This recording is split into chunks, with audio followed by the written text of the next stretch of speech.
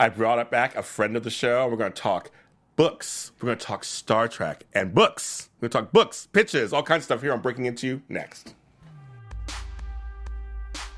You are tuned in to Black Hollywood Lives. Breaking Into. Oh, you guys know this theme song. If anybody of any age knows this, has heard a variation of this theme.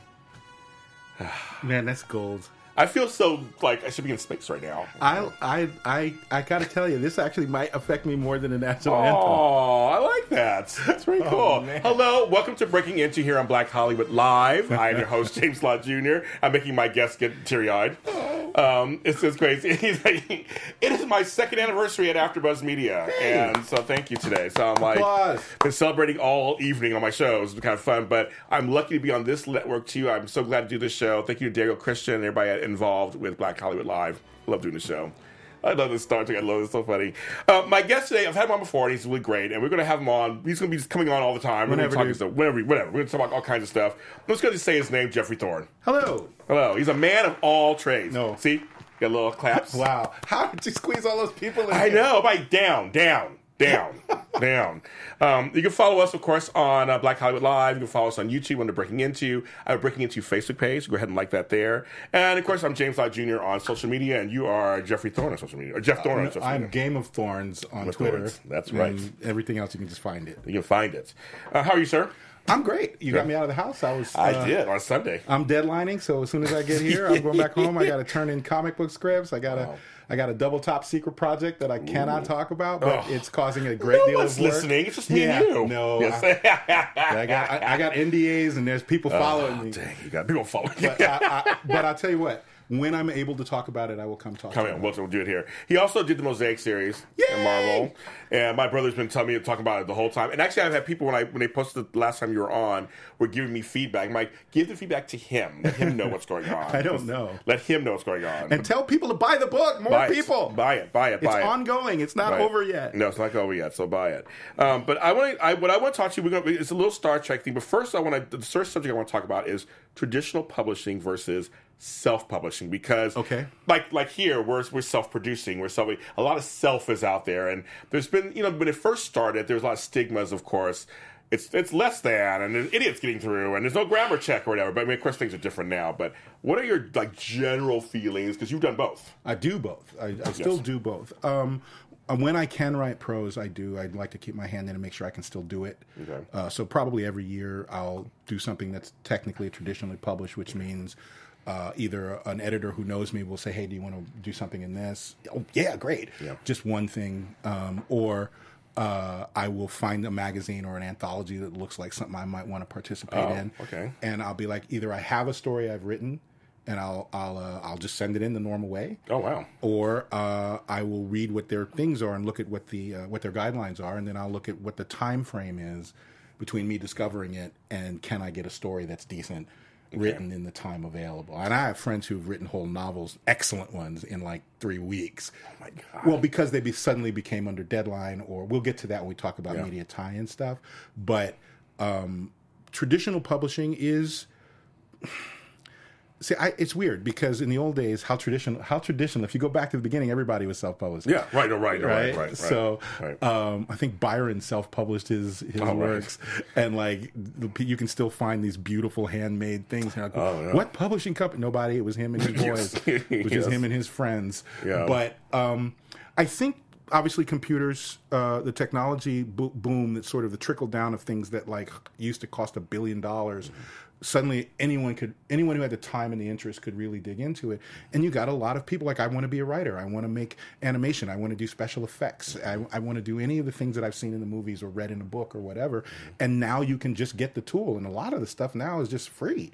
Like, yeah, that's true. There's a thing called GIMP, which is basically Photoshop. People can just go get it off the web, and it's basically Photoshop. There's a software package, a CGI software package called Blender, competitive with any movie you've ever seen. Wow. Free. Wow. I'm like, I don't know what these people are doing. God love you. Go crazy. But with books, you had a huge influx of people once you had ebooks. Yes. Right? There was always the technology to self-publish, but they call it vanity presses because basically you pay someone to make your book. There's no editorial oversight. And most of those books, can't swear, right? If you have what comes out, let it come out. All right. Well, most of those books are shitty. But frankly, most books are shitty, published or not. Right. I would say you also say that, yeah. Yeah. Traditionally published books are mostly shitty, and indie books are mostly shitty because most of the people who think they can write can't do it. Right. They're either lazy, or their editors are really crappy, or a combination of the two, or they just don't have whatever it is that makes you. I'm glad you said that because I want people to know that just because it's traditionally published does not make it good. They get better than somebody who's self-published. Absolutely never. I think, and I say this all the time in these little seminars. There's a reason I quit acting. My friend Brandon Easton throws these little seminars, and my friend.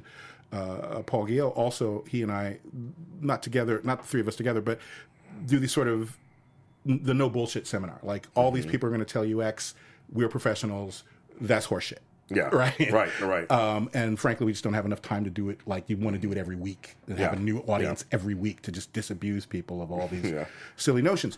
But on the other side, there's a lot of people with Get Up and Go that would have never got up and gone without this technology trickle down. And you saw a huge influx of storytelling.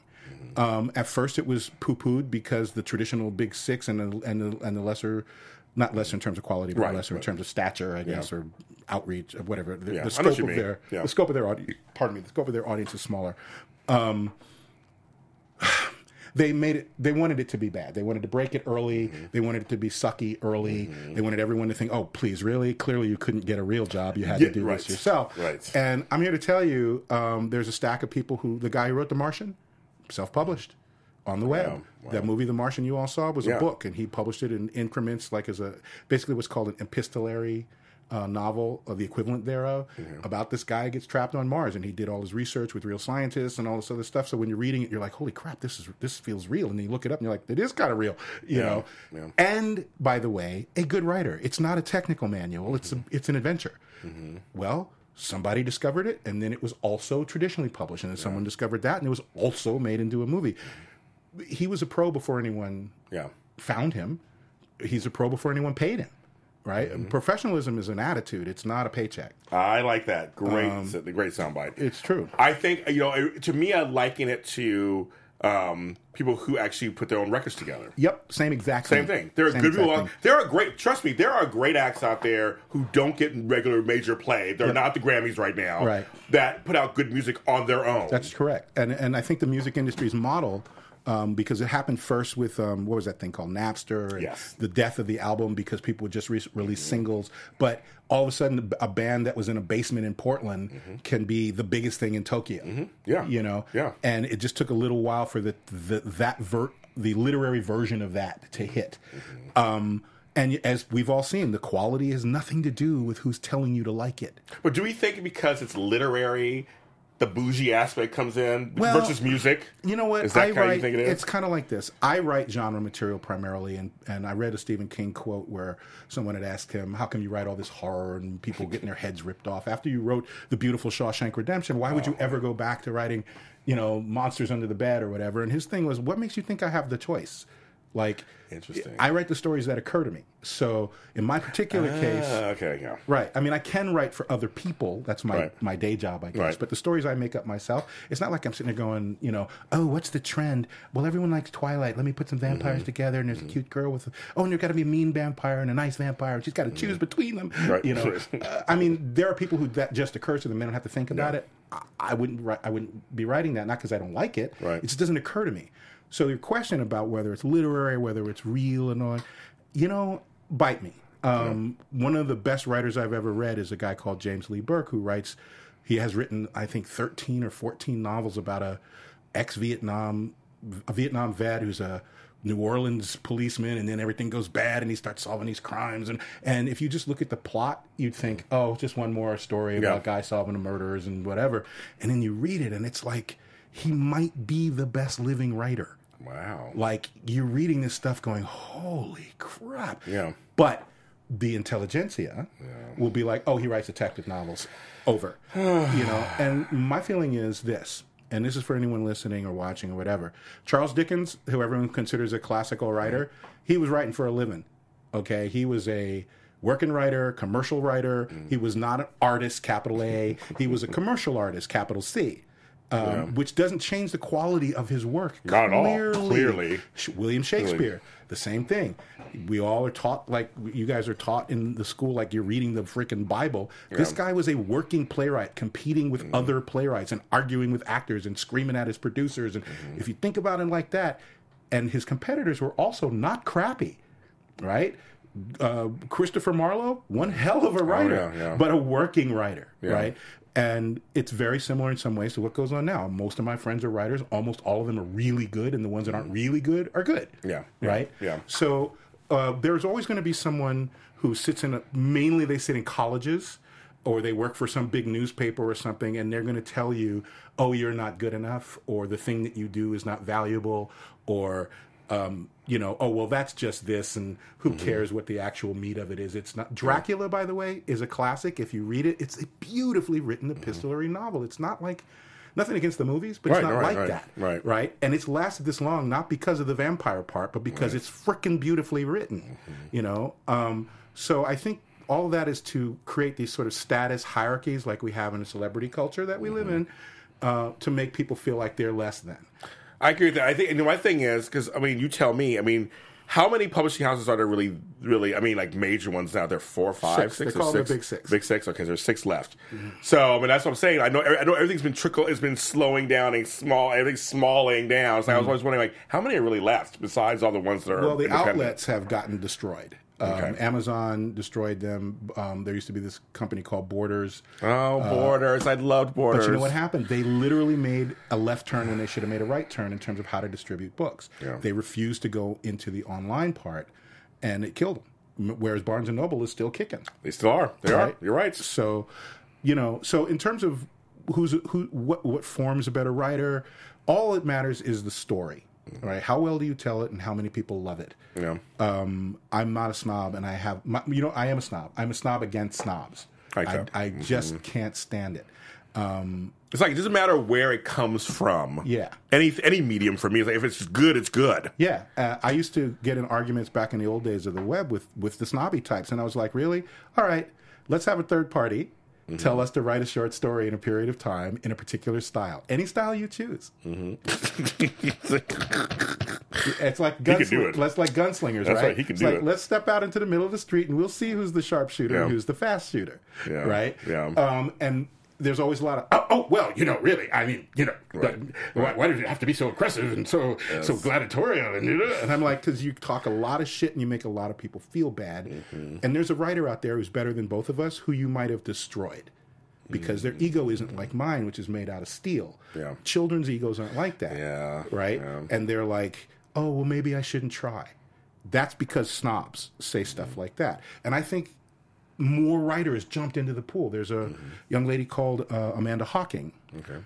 She wrote a series of books called The Hollows, which I've not read. I think I read a couple of chapters of one of them to see if she was all of that. And she's a good writer. She blew up. She blew up the way musicians used to blow up. Like a local musician would be huge, and then the record company would discover them. This happened very much with rap, where they discover, let's say, Too Short, right? He's a Bay Area rapper, I think, a Brooklyn rapper. Yep, yes. And he would hit up every year by record companies because he was pulling in crowds, he was making bank, and he was like, yeah, well, what's in it for me? I control my business. I'm making a stack of money. I'm a millionaire. I'm not even 23. You better tell me something good because right now I don't need international anything. No. I'm good in the Bay Area, baby. Right. And it was the first time record companies really had to deal with that phenomenon. In the same way, and I think the book industry sort of tried to get around that in a way, but it can't because once the means of production are in the hands of the people will produce. Well, you have a good point too this is always how it's been done. So people, you hear that in everything. No. This is always how it's been done. Lies. It's how it's always been done. Lies. It's how it's always been done. So you don't make any changes, or you're not open to change because it's how it's always been done. So why would we do? It's like, but you're not seeing that. Yes, there are things coming up and there are things happening that you need to pay attention to, and maybe find a way it to work for you. It may not work the same way for everyone.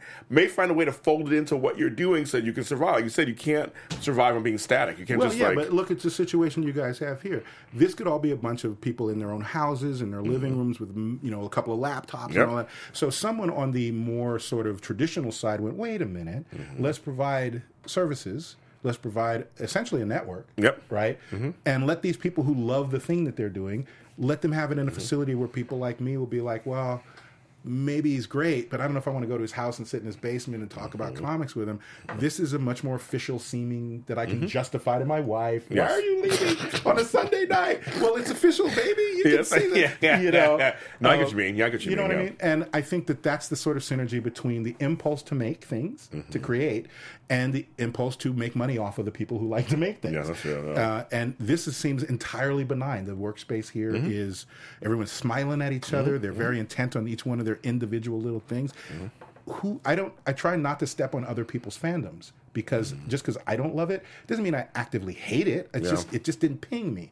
Whereas there's a bunch of stuff that pings me that people are like, you like that? I'm like, why are you being hostile?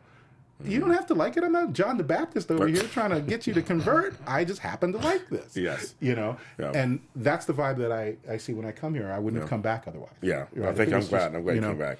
It's interesting. Like I said, you do so much. You do both sides of the traditional and self-publishing. That's the thing that I want to do. I have a book deal. I'm doing traditional publishing, but I also self-publish things of my own too. You should do both.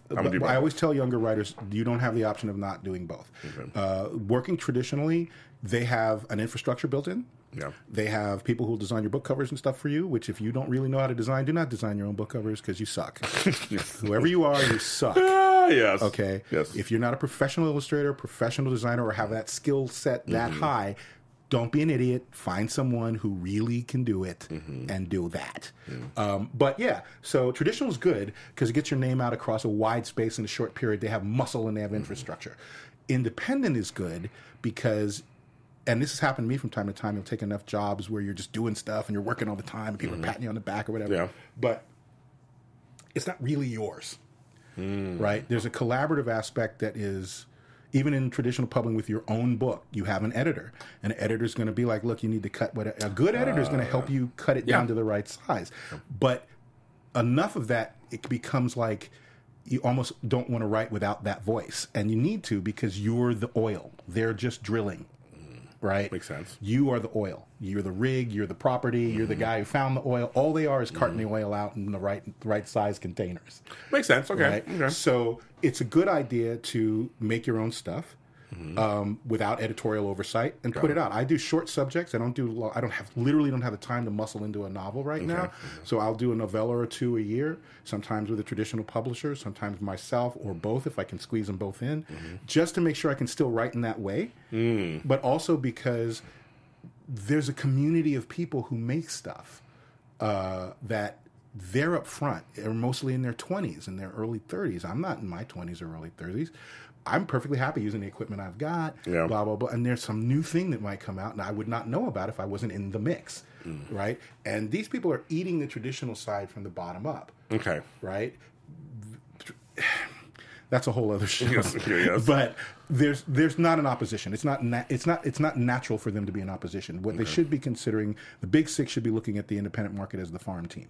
Oh, okay. I like that. Okay, like baseball and also or like those rappers or those rock and rollers who are regional and like held it down, living in mansions, big giant fan base, can guarantee they can pack. But you want to take them wide, you better make it worth their while. It's exactly the same model. It just never used to be that way for writers. I like that. It's exactly the same. Makes sense. If there was a way to make competitive small budget movies in your locality where you somehow could get them distributed, or I don't know, perhaps there was a device that one could use. But what I'm saying is that if there was something that linked it only to your region and you could make movies, the physical cost of making movies, roughly the cost of a certain kind of movie is roughly the cost of a summer baseball league. Yeah, okay. So if you can get people together to make your little movie locally and keep putting it out and make it happy for your town, at some point there's going to be enough money in it that someone else is going to be like, what are y'all doing over there in Cleveland? What is this thing that you're doing in Cleveland? Come do that in Hollywood. Because we would like to make a lot more money. You know, well, it's funny because I interview a lot of people who do web series, and they're doing them on their iPhones. But now, like one girl that her series, the Laura Show, she's now on Amazon. Amazon picked them up. So I mean, like seriously, it's like it can happen. Like she's been there for years, and there's a lightning bolt aspect, and I don't want people to chase that because really, you have to take the long way around, like all of the rest of us did.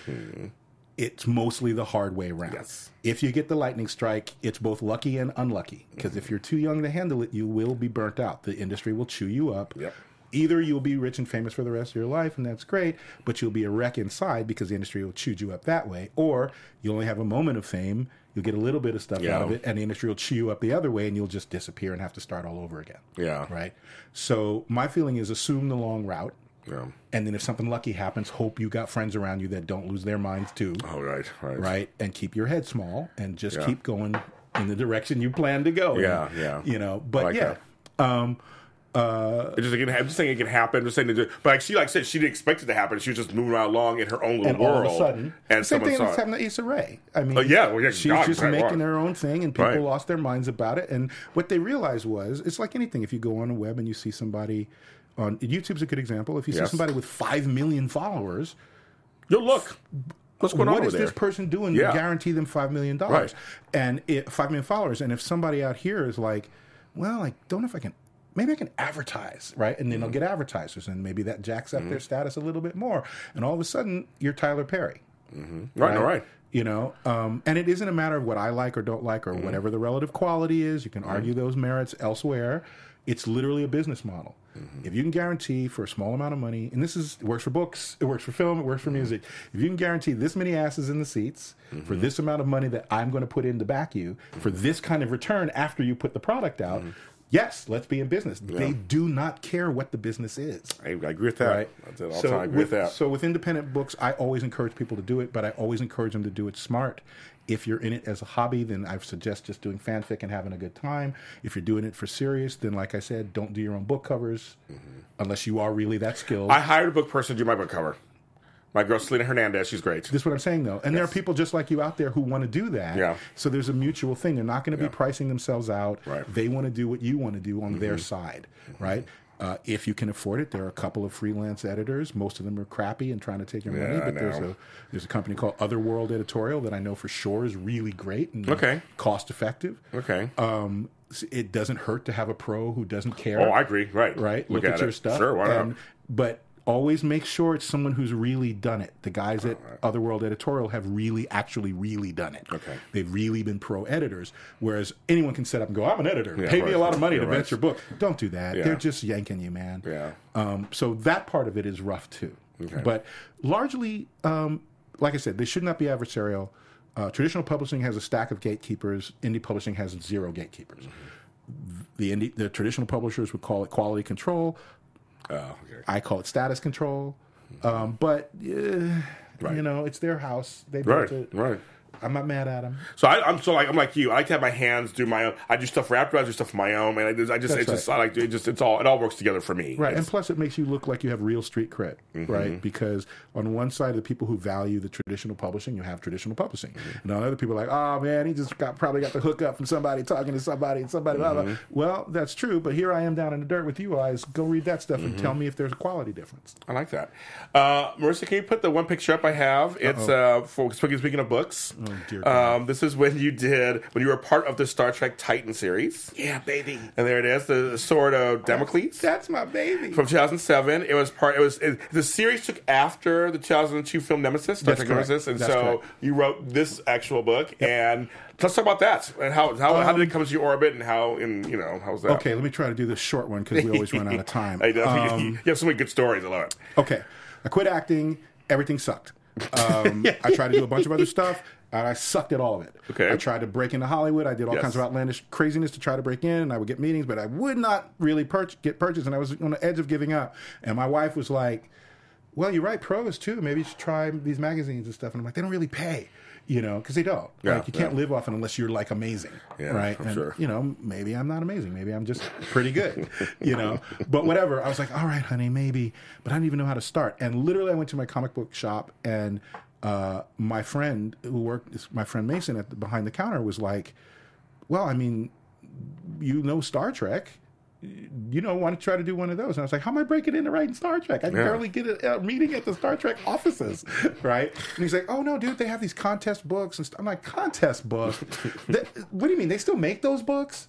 And he's like, just go look. Maybe you'll like one. And he mentioned that Peter David, who I was a fan of as a comic book writer, also wrote Star Trek books. I'm like, Peter David writes Star Trek books?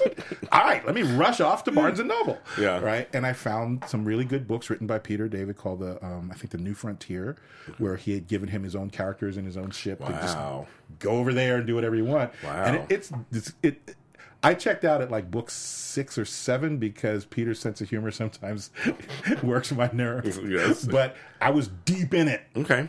And right next to it, or near to it on the shelf, was this thing called Strange New Worlds, which was an open competition. Anyone could get in, and it was basically their farm team. They were like, they didn't advertise it this way, but they're like, if you win this contest, we're giving you a professional contract. You're going to get royalties. Wow.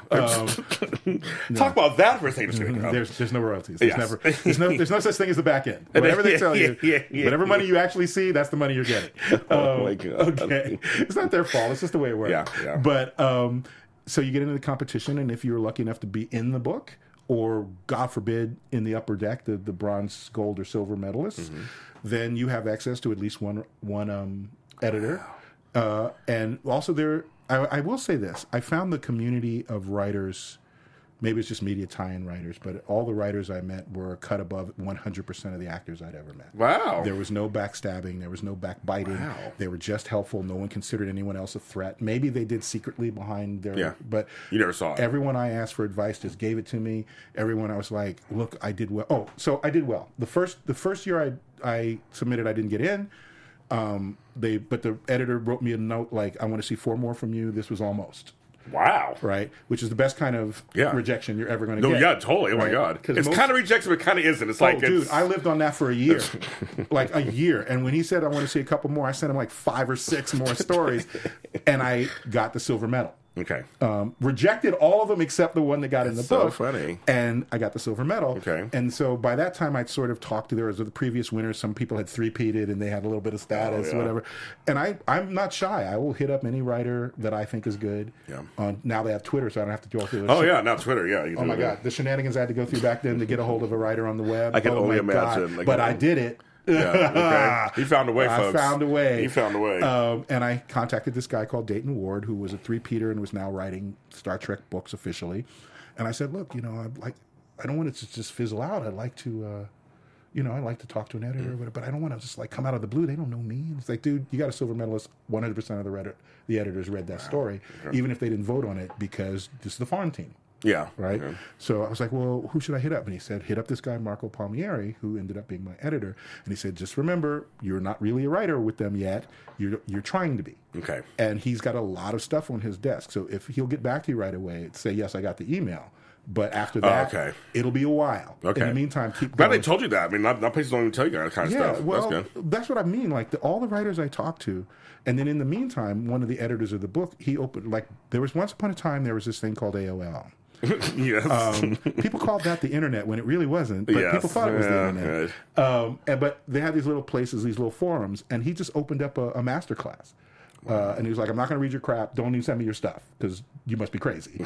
But if you ask me questions that are writer questions, I will tell you the truth.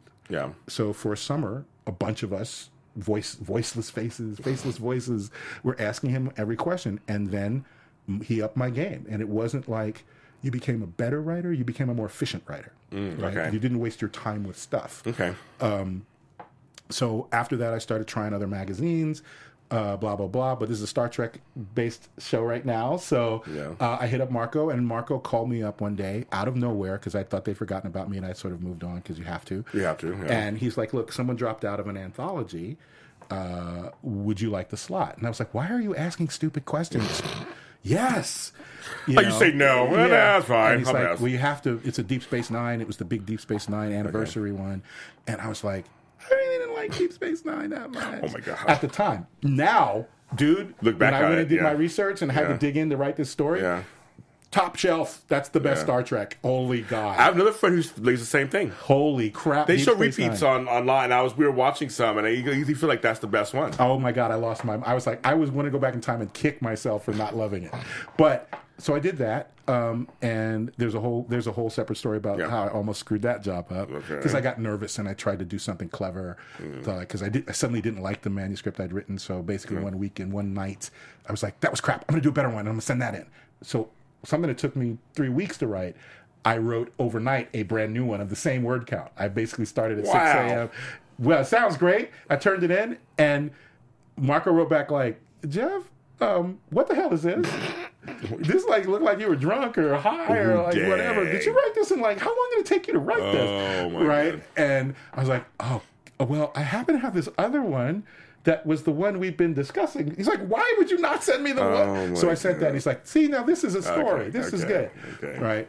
And he liked it enough that I got to do the Voyager one. They did a Voyager anniversary one, which was actually, at the time, a show I had a real affinity for, because I just loved the B'Elanna Torres character. Okay. Not that I didn't love 7 of 9, but Seven of Nine, Jerry Ryan. I loved Roxanne Dawson's depiction of B'Elanna. So I wrote a B'Elanna story for that. Okay. And he said, look, we're doing this new thing where Riker gets his own command. You got some ideas? I want to hear some pitches. Wow. So I pitched him a bunch of stuff. And what generally happens with me with any pitches, the public never sees this, but the people I pitch to who liked whatever they read, and then they bring me in, and then I start pitching, they're like, are you crazy? Are you actually crazy? We're not doing any of that. Something normal. Pitch us something normal. Right? And so then I'll pitch them that, and they're like, see, why didn't you start with that? That's so funny. So that ended up being sort of Damocles. I was going to call it Shroud of Damocles. Ooh, okay. But Marco was like, it's sort of Damocles, Jeff. Stop. No, just write the book. And it was really fun because it opened it up. One of the fun things about writing novels especially is there's no budget. Right? You can say in words anything. A war, a planet can blow up, just anything. So we got to do sort of old school Star Trek missions. We wanted to get, one of the things that's weird about Star Trek is there is a small contingent of Star Trek fans. I don't think they are the dominant group, who think it's about the space fights. Where the Enterprise can beat, and and I'm like, it's called Star Trek. Yeah. Star Wars is that other property where that's what it's about. Right. It's right in the title. It sure is. Hello. Right? Which I love Star Wars too. Yeah, but I don't want Star Trek to be Star Wars. No. Right? Occasionally they should have conflict because they run up against something. Yeah. But that's not why it was created. It's about the trekking. Right. It's about interacting with things and trying not to murder them. Yes. And not get murdered by them, but not murder them. Mm-hmm. Right? So this was and also the Riker character, played by the lovely Jonathan Frakes, who's I would say he's a friend of mine, but he's a friendly acquaintance, and thank God I got to meet him because he was great. But his wife is Laura on General Hospital, Jean Francis. Yes, love them. I love Jonathan Frakes. He's awesome. I got hugged by Riker, and it made my year. He's also a good director, so that's how I know him. He's a damn fine director. Yeah, he does. Okay, so we got these adventures. The characters, Troy and Riker, are married. Okay. He gets his own ship, and there's little characters that they had that have been peppered out through other books that we made into the crew. Plus, it's the most diverse, alien diverse crew ever. Okay. Because on TV, you don't have budgets for a giant crystal spider that runs, your communications, or whatever, or the fish chick that can only exist in water. You can't do it. Now you did it was number 4 in the series, right? Yes, the first 2 were really one long story. So you had to kind of incorporate some of the older characters. Did you have to or no? No, we were left to our own devices. We had to bring in Tuvok. Okay. And obviously we had Riker and Troy, but my novel really deals with the other characters. They are largely background characters in that. Because I really wanted to focus on all these fun new... If you're going to have all these aliens, let's meet some. Yeah, that's what's going on, So that's what it was. And I got to talk a little bit about faith and how it works in the Star Trek universe. Not that I was the first one to ever do that. Right, I know. Right. But I got to talk about it in a kind of time, I think Star Trek should be about the audience, and at the time there's a lot of fundamental American Christianity versus basically everyone else, and I was like, can't we all just get along, folks? There's no reason for this. I know. You don't be blowing up no clinics, man. Stop it. It's none of your business. That's just, if you want people to have babies, have some babies. Yes. If you like lots of babies, go make some. It's very simple. You don't need to be messing with people. We're in there for years. No, hey, bite your tongue too. Two. I'm sipping my tea right now. That's all I'm saying about that. Your tongue. But yes. So we all, and also Marco was very much an editor who liked the writers to have their own voices. Okay. So mine is different in style than the other books that came before and after it. Some people really like it, and some people are like, "What the hell does this guy think he is?" Okay. Yeah.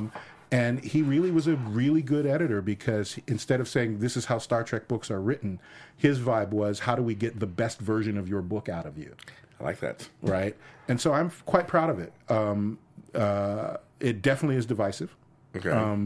The prose style is not your normal sort of fast action thing. Okay. I tried to write a novel. Nothing against that because I also write that style too. Yeah, you do. But for that book, that particular book, it's a sea voyage. Star Trek is basically a giant ocean voyage. Yeah, makes sense. So I wanted to do some sort of master and commander type. But was there any reservation though? Because it's a known name entity you're coming into, and this is not the first time you've dealt with that before. Other things too. Sure. Just that was it like okay, I gotta make sure I really don't fuck this up. Here's the thing: the Star Trek fandom is probably, and this is not me because I'm part of it. It's the best fandom. Okay. It is the most flexible. It is the least aggressive. There have been Star Trek conventions going on since the 70s. Yeah, the Trekkies. I saw that there. I think if one has had this happen, it has happened so recently that I don't know about it. Never been a crime committed in or around one. Oh wow! No one has come screaming out of one. Nobody's been fondled secretly. Like it's just a bunch of people who get this thing. And get together about it. And they enjoy themselves. All right. And the vibe behind the scenes has largely been that way as well. So, there's a slightly different Star Trek in my head than might be in your head, but that's what my editor's for. Yeah. So there were things I did that he was like, no, Jeff, no. Yeah. Or like, for instance, in my short story, I wrote a version where one of the ways a person got out of a trap was to have sex with multiple partners. Oh. Because of the nature of the trap and the nature of the person and the people that... Okay. And they were holograms anyway, so it wasn't really sex. And he was like, are you crazy? That's not happening. You got to rewrite that section. Anything else, Jeffrey? And I was like, what, Marco? Go. He's like, just stop talking. Go rewrite it. I love it. But that's the thing. If you don't push... It's fine when they push back. Right. Because you need a little bit of friction coming the other way sometimes. And I think I got a better novel out of it, frankly. I like that. So, but in terms of am I going to break the toy, they fired me before they let anyone break the toy. That makes sense. But that brand makes sense. Yeah.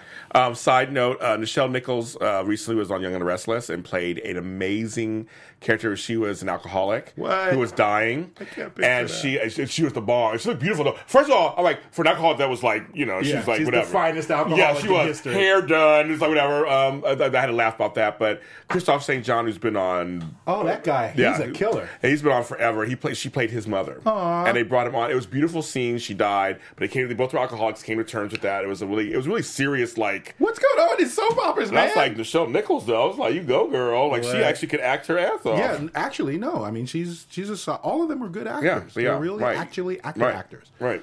So that was that. Okay, that's kind of fun. And I felt like... Here's a weird thing about publishing it. I don't agree with this. I think it's actually horseshit, and I've gotten into almost fistfights about it with snobby people. Okay. Media tie-in fiction, which is any book that's written off of a show or movie you like, that comes after the show. Like James Bond predates the movies, so those are not media tie-in books. They kind of straddle because now the author's dead and whatever. But prior to that, they were books. But all the Star Trek books are media tie-in. Like I don't know, like if there's books about Alias, I'm sure there were Batman, anything. Yeah. So quote unquote real writers like to think that they're better writers than the people who do that. And backstage, there's a little bit of a stigma where it's sometimes hard to get out of that. Where you find if you write too many of them, that there's a snobbishness that prevents you from breaking out. They're like, oh, they're one of those kind of people because they think all the work's been done for you. The world building work has been done for you. Okay. But it's horseshit. There's a lady who Margaret Wander Bonanno wrote a Star Trek book. I think it was called Burning Dreams, and it was about the Christopher Pike character, who was the character who was captain before Kirk, who was in the wheelchair and all messed up, and it sort of told his life story. If it had not been a Star Trek book, like if you just changed all the names, it was a rock solid, really good science fiction story. Wow. Just rock solid. Yeah. But everybody or a lot of people I think need this. They need the hierarchy in their own mind. It's like a lot better. At least I'm better than them. And I'm like, really? Again, let us have some random third person. Yes. Have us go write some stories together. We'll take our names off them and then let a random selection of people be the judge. Choose. And I will stand by it. But people's egos are so invested in that hierarchical crap that just don't step to me with it because I'll bury your ass. Yeah, you tell me. And I have a lot of friends who work and are, I wouldn't say trapped. They make reasonable livings at it. But, I mean, yes, as much as I love Star Trek, I don't want to spend my whole life writing Star Trek. Yeah. Only. Right, right. That makes sense. So I wrote the novel. There was a sort of a regime change at the publishing company. The 2 or 3 editors that I knew and my primary editor were out. And I was like, maybe that's a signal to move on. Yeah. Right. I mean, I pitched one more book in the Titan series, and they were like, "That's crazy. We're not doing that." I was like, "But come on, it's beautiful." No, it was horror, Cthulhu, and I was like, "No, we're not doing that, Jeff. No." So that was the end of my Star Trek prose career. Unless they want me to come do it again, I would probably do it if they asked me to. And I tried many times to sell things to the... I was in the... literally selling a story, getting the job to write a freelance script for Star Trek Enterprise. Yeah. They got canceled while I was on the phone with them. Oh, jeez. That's the 3rd time that's happened. I'm like a show killer.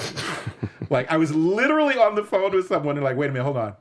I got to call you back. And they didn't call me back. And then I found out from my... they got canceled. Oh, that's so... And I was like, what? Yes. They were buying... Couldn't they get canceled next week? Right, exactly. Then they'd owe me the money. Right? God. Oh, man. Well, there's a new Star Trek coming out. Yeah. And nobody called. My phone didn't ring. Whatever, Brian. Whatever, Brian. I'm really curious how it's going to be. I'm going to watch the first one. I mean, Brian Fuller is a fantastic writer. Yeah. I presume he's assembled a fantastic team of other fantastic writers. He's definitely got his Star Trek cred. He's worked on the series. He knows this stuff. Yeah. But we have to wait and see what is ultimately delivered. Like I said, everyone has a slightly different Star Trek in their head, and it might be really good, but a lot of people might say it's not Star Trek like they tried to do with J.J. Abrams. Oh, yeah. And I was like, no, that's Star Trek, y'all. That's Star Trek. It's Star Trek. It's straight. I wasn't happy with all of them, but it was Star Trek. But it was Star Trek. To me, it was still... They took pains to say this is an alternate universe. Yes. Everything you love is still true. Yes, right. You're fine. Yes. I'm not trying to hurt your little toys. Okay. And a lot of people still wouldn't give them that, we need to break out, and we're definitely making sure that nothing screws this other thing. Yeah. And that's where I think that's the ugliest ever. So you like the Star Trek movies, the new sets? The 3? I'm not mad at them. Okay.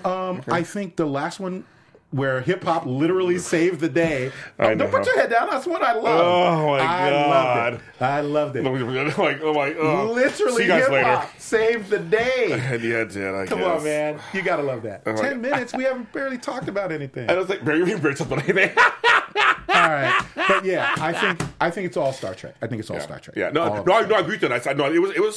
It was Star Trek, but it's just like, I wasn't happy with... I love the first one. The other two were just kind of like... I still go see them every time they come out. I think the second one, Into Darkness, it suffered from... They made a fundamental error at the earliest part of making that film. You can't use Khan until you've already introduced Khan. Yes. But that movie, if they had not called him Khan, if they'd never even floated that out to see if it had just not been Khan, if it had been any other thing and a little slightly different MacGuffin, that would have been a rock solid intro, a chapter in the big Star Trek universe. Well, my big problem is, it's a reoccurring problem for me, is Kirk. And his waffling back and forth. Do you want to be a captain or not? I don't want to be a captain. Well, we solved that problem in number 3. Yeah, so I'm saying it took it got on my nerves after a while. Sure, every movie, right? But every movie, it's like, did he decide already? He's a bad boy with a motorcycle. He's got a life he could be living out there. I'm going to be trapped in this bucket with you all. I got women to see. I got planets to visit without oversight. Come on, make a decision. Just make a decision. So I mean, that was my only problem. But see, that's kind of argument that we're having about that. Yeah. That's just talking about a story. Yeah. So from my point of view, that almost in a weird way confirms that it's really Star Trek. Yeah. So so I did that. So then I was bitching about not selling something in a room, and this guy. Oh, that's another side of the story. A guy I'd worked with before calls me up out of the blue and says, We're going to the singer pitch because you wanted to talk about it. I mean, we briefly can get there briefly. I mean, I know it's like, yes. Basically, I was offered a job. Yes. A guy heard me bitching about stuff, and he was like, he's seen me in my comic book shop, and if you ever saw me in my comic book shop, the idea that anyone pays me to do anything, you'd be like, what? That guy's an idiot.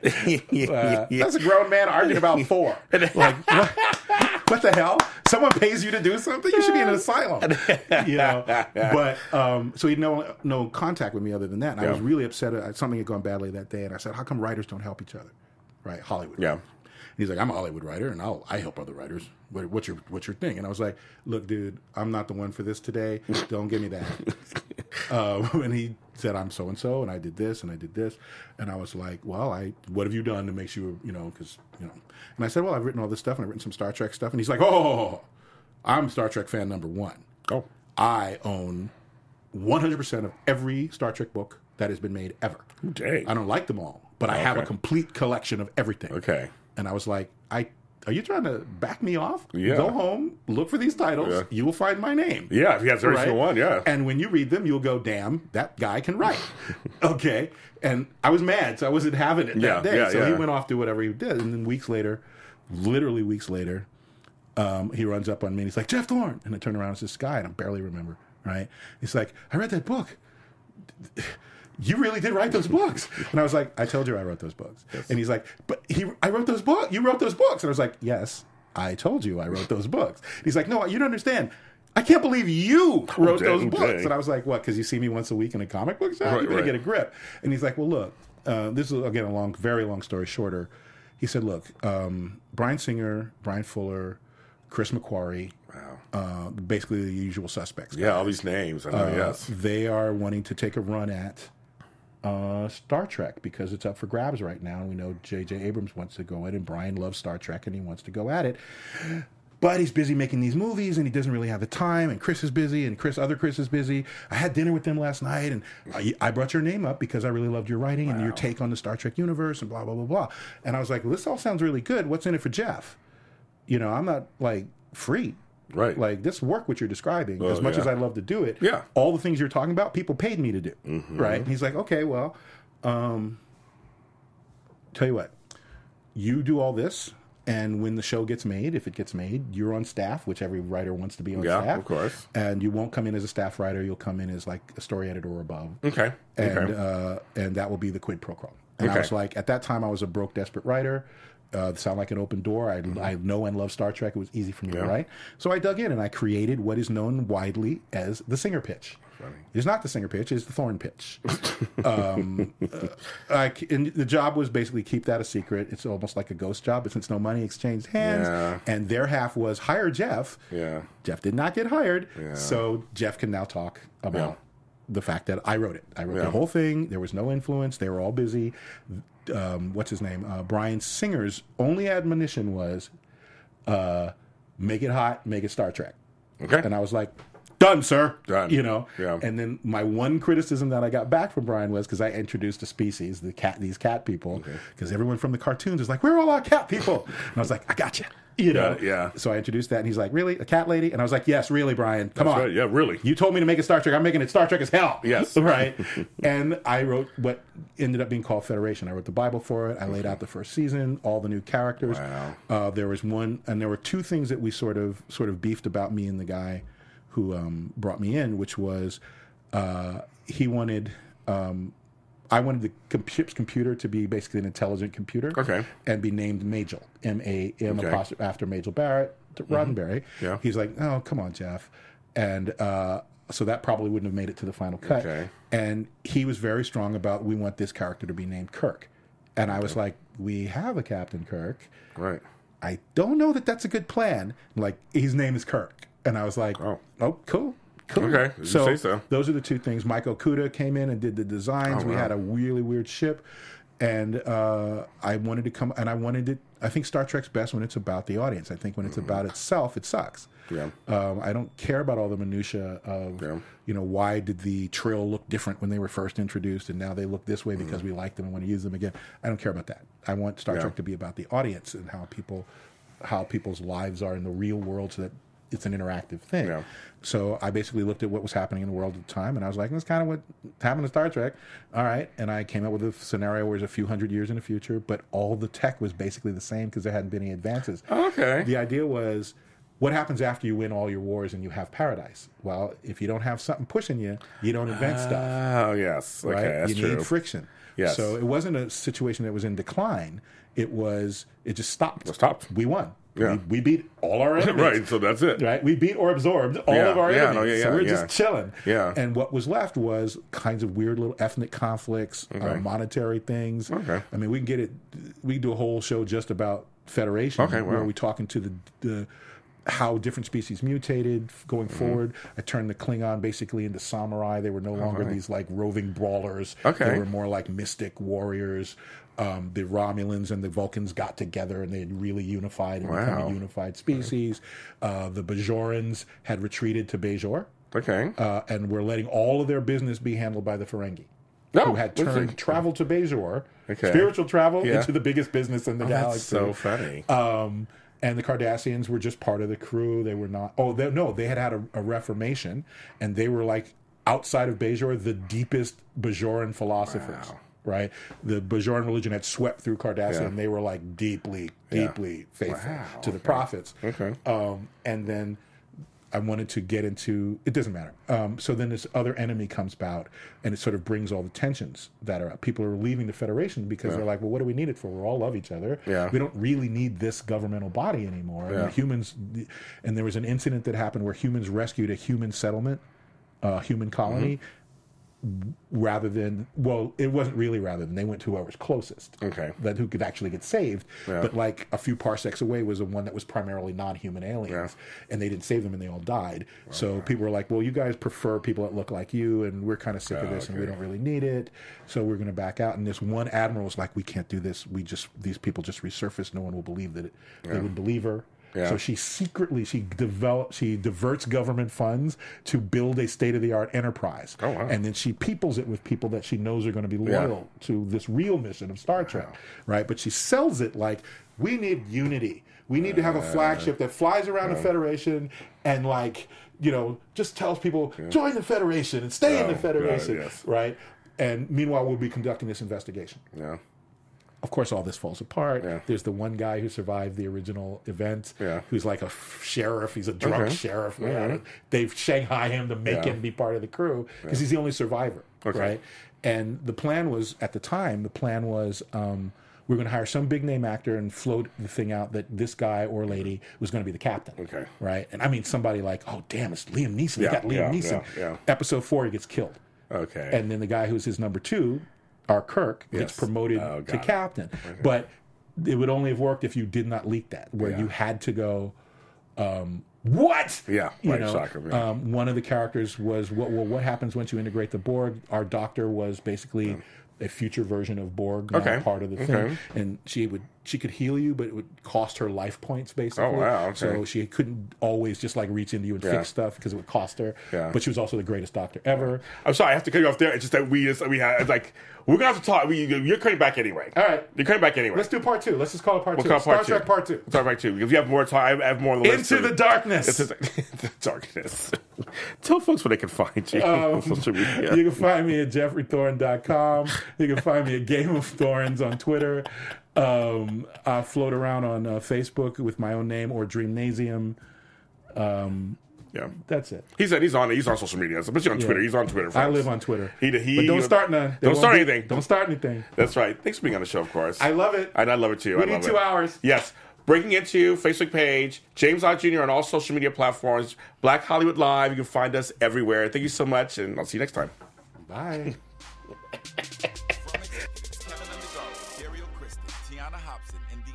BHL staff, we would like to thank you for supporting Black Hollywood Live, the first online broadcast network dedicated to African-American entertainment. For questions and comments, contact us. info@blackhollywoodlive.com. Like us on Facebook, tweet us, or Instagram us at BHL Online. And I am the official voice of Black Hollywood Live, Scipio. Instagram me @KingXOBay. Thanks for tuning in. The views expressed here are those of the host only and do not necessarily reflect the views of BHL or its owners or principals.